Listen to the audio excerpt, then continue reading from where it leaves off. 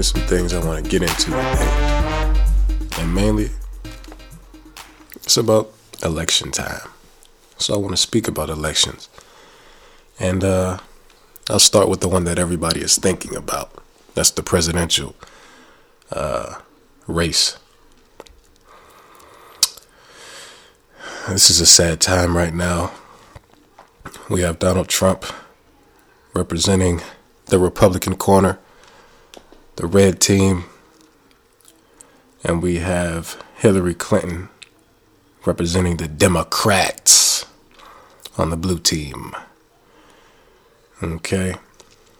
Now I'm on presidentialcandidates.insidegov.com, and they have a comparison. And under political background, I find it to be very funny. Elective office. Hillary Clinton, she has a list of things.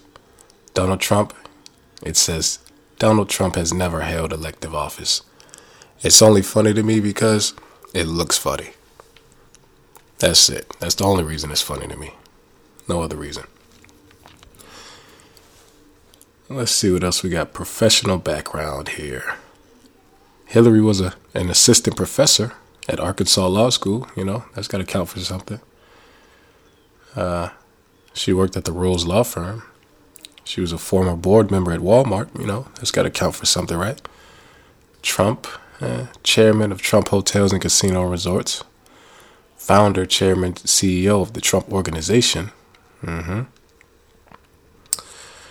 Pretty much I came to this site to find out what their political views were, and not just views, the policies they plan to incorporate into this new country that they're going to try to create, I guess, because Hillary is going to try to create her own new version of what she thinks the country should be, and Trump is also. And Trump pretty much doesn't have any policies from what I could find. Trump is just out here, as we say. He's just out here. Okay.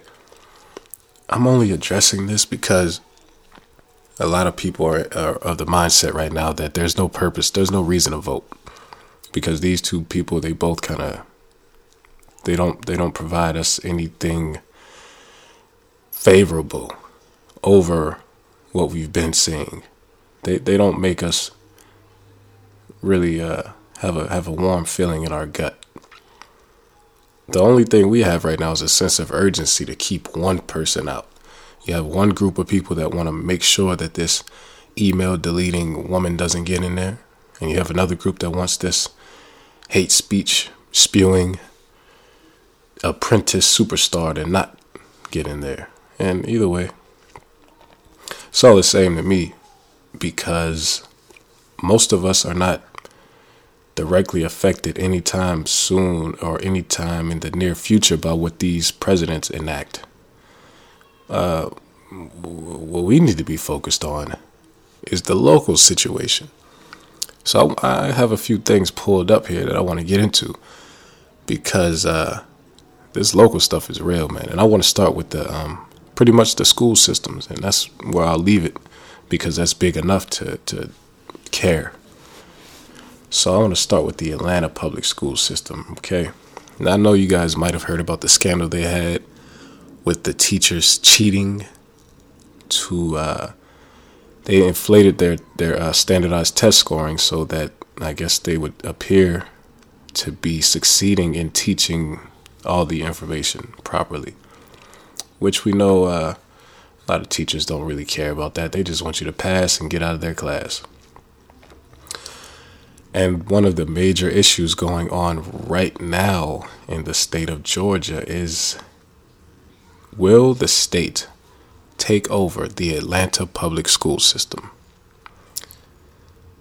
Now, when states take over school systems, I don't know exactly what that means. Like, when I say exactly, I mean, if someone were to ask me what would be the outcome, I would say I don't know. But I think it means It would be, I would say it'd be the equivalent of, let's say, you live at home with your parents. Your parents love you. You know, there might be a few siblings in the house, but there's a very good chance that they spend a lot of time trying to make your life easy and make you happy because they are not spread that thin.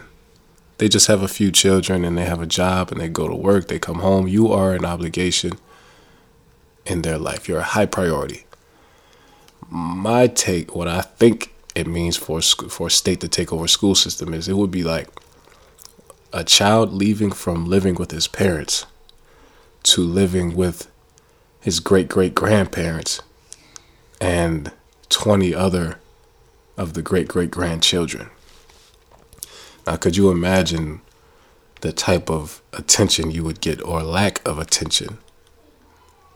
That's how I see it. I don't see how a state could be more equipped to deal with a local school system than the local superintendent. Now, that's where it takes me to the election, because with Atlanta having so many issues, me being here, I don't see a lot of outcry for an overhaul of the administration. And I don't mean but teachers, I mean the higher ups at the Board of Education. I don't see a lot of public outcry. Maybe I'm not looking in the right places either, but I just don't see it. I haven't seen it since that scandal happened. That's a problem to me. So when people think we don't, why would we vote? I mean, either way is terrible for us, Donald or Hillary. That's not it. That's not it at all, because you still have your local situation going on. You have a lot of children, probably somewhere in your state, no matter what state you live in, that are being neglected by their superintendents or the people at the Department of Education of the state. It's all about money for some of them, some of those administrators. Or maybe it isn't about money. Maybe it's just about comfort in life, and steady paychecks can make a person comfortable.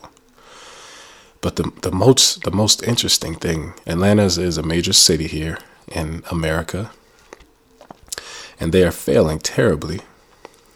But the most interesting thing to me is, of the 91,642 students that they had from fiscal year 2011 and 12, 72,542 were black.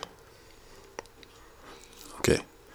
72,542 are black students. Now that's 79%, around 7. So that's a few years ago. So let's say it went down, which I doubt. But let's just say it went down to 75%. The majority of the students being failed by the school system in one of America's most major cities are black students. Man, should we? Is that a big deal? I think it's a big deal.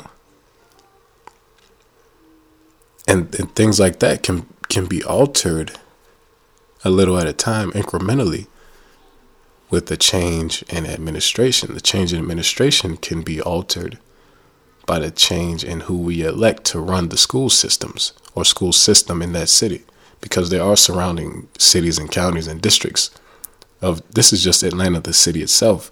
There are districts surrounding it that have issues also. But we can use Atlanta as the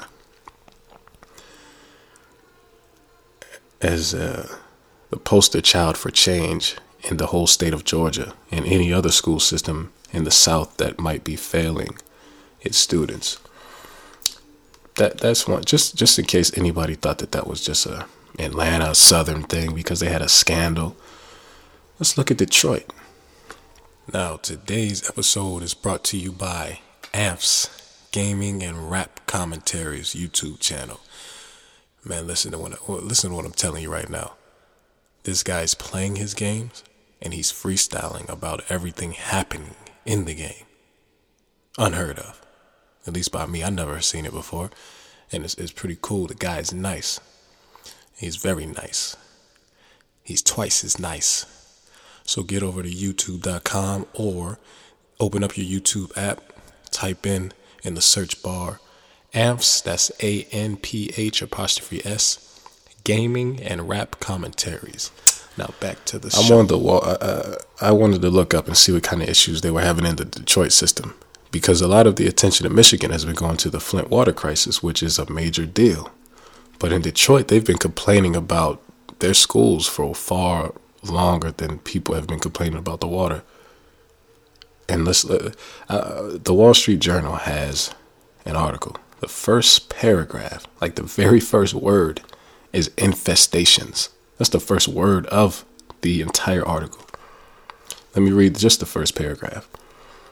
Infestations of mice and cockroaches, unqualified staff, unsafe buildings, and inadequate teaching materials are among complaints in a federal lawsuit filed Tuesday against Michigan Governor Richard Snyder and other state education officials.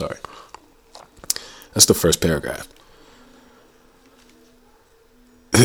There are students suing the governor and other state officials because of the situation going on in the Detroit public school system. Now, you heard what that was the first paragraph. Infestations of mice and cockroaches, unqualified staff, unsafe building, and inadequate teaching materials. Detroit is another major city in America, the United States of America, the Republic of the United States of America. Okay, how is this possible? I'm curious. I know how it's possible, but I want you guys to think about how is it possible. Maybe it's because as we sit around our proverbial campfires, all we want to talk about is Trump versus Hillary. We want to figure out if the state is going to go red or go blue this election. When we have issues that are destroying communities, like from the inside out. Problems don't get to the Trump level out of nowhere. They get there because places like Detroit are neglected, Atlanta neglected, and then the people are forgotten. Then those little voiceless people on the outskirts, they get a voice now because the other people are too busy focused on their personal situation that they don't have the desire to come out and support anything on a major on the presidential scale. They don't care. They care about the schools in their local district, and we all should, and everybody in Michigan should, and they need to figure out what needs to be done. You blaming the governor, that's valid, but I mean, that superintendent needs to be changed immediately. Administration needs to be changed immediately. The federal government. If Michigan is hurting that bad, I mean, that should be a focus for grants and loans to that state. I don't know how state loans work, but that state needs to be a priority right now. Okay. Demographics. Can anybody, before I say it, can you guess who the majority of students are in that district? Just take a guess. Just, batting practice. Can you guess who the majority is? And then can you guess what percentage that majority is? Atlanta is pretty much known as the black capital, by a lot of people because of what, the economic boom and everyone's doing great down here. But Detroit school system, public school system, 83.9% black students. 83.9% black students. Now let me go back to the first paragraph again. Infestations of mice and cockroaches. Now let me read that number again.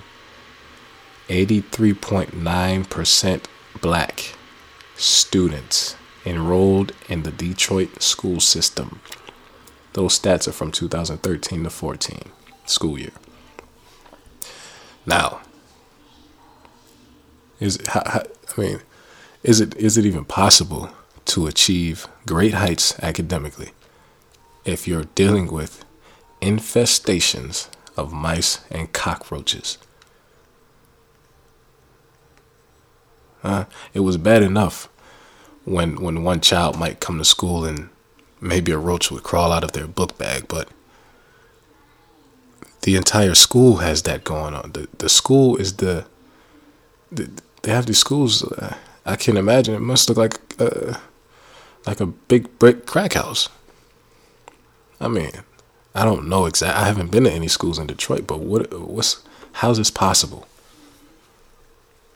Did something happen in Michigan that I didn't know about for Flint to be going through what it's going through and Detroit to be dealing with this unqualified staff? How are you unqualified? There should be guidelines on what qualifications are needed before you can become a teacher in the public school system. So how is the staff unqualified? Which staff?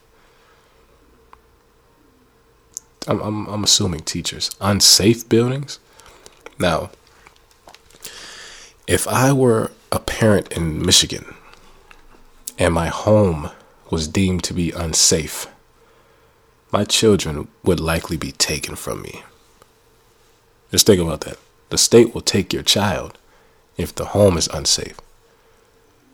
But the state is also allowing the school system to put children in unsafe conditions. Very interesting.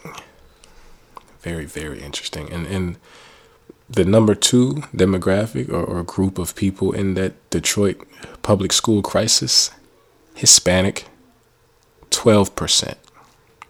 Okay, so between the two of them, that's 95% of all students in Detroit, in the Detroit public school system. 95%, close to 96. It's a lot of people, man. A lot of brown people. A lot of brown people going through some crap up there in the Detroit system.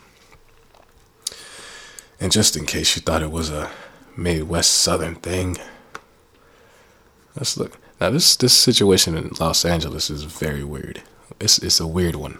When I read it, I was confused. So, the Los Angeles School District, they're having an issue with students wasting milk. Milk. Not that they're wasting milk, but the children aren't drinking it. They don't want it. Pretty much they feel like too many people are throwing it away. It's not being used. So, what normally happens when someone isn't using something? You get rid of it, right? You just don't use it anymore because it's not needed. No, not in LA. That's not what what they're about to choose to do.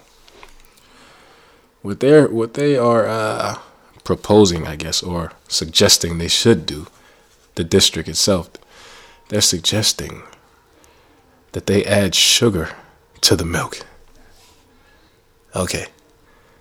These are adults here making decisions about children. The adults came up with the idea that to get children to drink it, just add sugar. Not just add sugar, but bring back flavored milk with sugar in it. Okay. The World Health Organization recommends that a child consumes no more than 25 grams of sugar per day. The chocolate milk that the LA district wants to bring back, 8-ounce serving, the milk alone has 22 grams in it. That's just one. Now, I was in school not long ago, and the kids that liked milk, especially chocolate milk, they had more than one. Most of them had more than one chocolate milk. You know why? Because some kids didn't drink it, and they gave it to the ones that did, and they drank as many as they could. So, WHO, which is World Health Organization, recommends 25 grams per day. The school district is proposing that they give each child 22 grams in one meal. That's assuming the food has no sugar in it, which is breakfast. So, breakfast is a pretty sweet meal a lot of times. You get the pastries and syrup on little waffles, the frozen waffles they serve kids, and little frozen pancakes and things. That's just interesting to me. And then they say some children are served meals up to 4 times a day. You have breakfast. They have a nutritional meal in there somewhere. I guess that would be considered like a snack. They have lunch, and then some children with the after school program. So if they had one of those chocolate milks per meal that they received, at most they'd receive 88 grams of sugar. 25 grams is recommended. 88 grams is what they are proposing that they give some children. It's crazy to me. Now, who do we think is making that decision, though? Donald or Hillary? Or some local school board members that your vote could influence the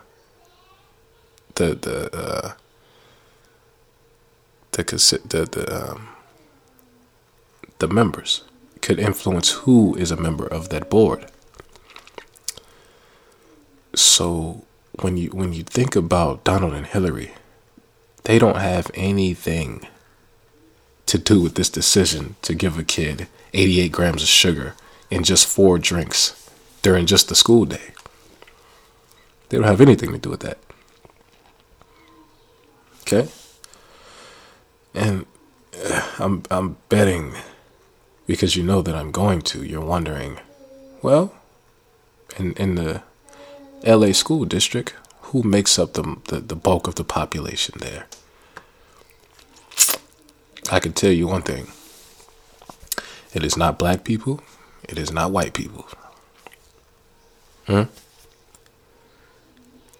Hispanic, Latino are 65% of the people that will be given up to 88 grams of sugar in 4 drinks per day. Think about that. I'm reading here. Over the last 30 years, childhood obesity has more than doubled, and it has quadrupled in adolescence. Yet, they think it's a good idea to bring back the sugar-filled milk, because kids don't want regular milk. They don't want regular milk because they don't want it. That's the reason. I mean, it's simple as that. There's no need for milk. I mean, for everybody around whoever that's listening, am I saying milk the way you guys say milk? I know some people say it weird. I feel like I say it the right way, but everybody feels like they say something the right way. There's a good analogy here. If schools reported there were a high number of apples being thrown away, would we solve the problem by replacing those nutritious apples with candy apples? No, we wouldn't. Yet the school board is proposing that they replace cow milk with chocolate cow milk because the children don't want regular cow milk. Foolishness. 65% of the students that will be affected are Hispanic, Latino. Second group is white, 14%. Third, African Americans, 8%. Fourth, Asian Americans at 7.6%. That's sad, man. So you have obesity in America just skyrocketing over the last 30 years, and these are educators. Educators were educated first. They had to be smart, supposedly quote unquote smart, to get in the position to educate children. Yet they found an issue with the milk being unused, unwanted, and thrown away. Their fix was put sugar in it. Now, adding sugar to those drinks, how do you think that will affect the classrooms? I mean, just think about it. How do you think adding sugar will affect the classrooms? And then you have teachers who will look at these children as distractions. The ones who drink that milk, they'll be distractions because they can't help it. I mean, they've essentially been drugged. They're not used to it. Their bodies are not used to it, and their bodies will react to it with hyperactivity.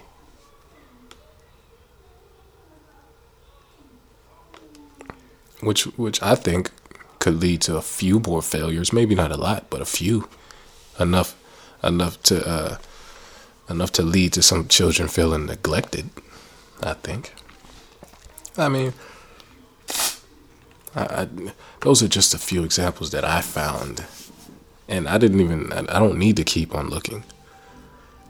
Because I know that these 3 school districts are all reasons that we need to make sure we vote. The election season is not just about presidential elections. Even though that's the most televised, that's the most theatrical, it's the biggest clown show. It's not the most important, I don't think, as far as everyday life is concerned for us here in America and in these cities, major cities, even small cities or small towns. Local politics is the most influential over everyday life. That 1994 crime bill, that's not the reason states got rid of parole. States got rid of parole because they wanted to get rid of parole. States were locking people up because they were locking people up. It was happening already. The bulk of people have not been affected by that crime bill. Maybe indirectly, but not affected because it was just federal charges. That's a federal thing. States, the states might have followed suit, but I think it was all a coordinated attack. What I'm saying is, though, it wasn't 100% done by who got in office through the presidential election. That was a state governor thing. That's what that was. The state governors decided to lock people up with harsher sentences. You know why? Because people weren't paying attention to who they put in the state house. They were paying attention to who they put in the White House. So the people in the state house, they could do anything. The people on the city council, they could do anything because nobody's watching. I'll leave you there. I don't think voting is, I don't think we need to do it because, people fought for the right to vote and all that, because I think they just wanted to fight for something that people were saying they couldn't do. Clearly they were focused on the presidential situation too. They weren't focused. Clearly they weren't focused on the local elections because so many local areas, municipalities are messed up. They have been messed up for a long time. So they just wanted to be a part of something. They wanted to do something they were being told they couldn't do. We need to vote because we need to vote. It's because we need to change these school systems. That's why we need to vote. That's the biggest thing. There are other things too. The police chiefs and the sheriffs that get the police chiefs that get chosen, the sheriffs that get elected, and judges that get elected. They need to be handled too. We need to, I can keep reiterating the same point, which is weird to say reiterate because iterate itself means to repeat. So to say reiterate is re-repeat, it's redundant. Either way, local politics is very important. Saying there's no reason to vote because Donald and Hillary are you have to choose the lesser of two evils is foolish because there are so many things you're going to vote on. If you get into that ballot box or that booth, you will see many things and you'll probably say, whoa, I don't even know what any of this is. The reason you don't know is because you didn't care.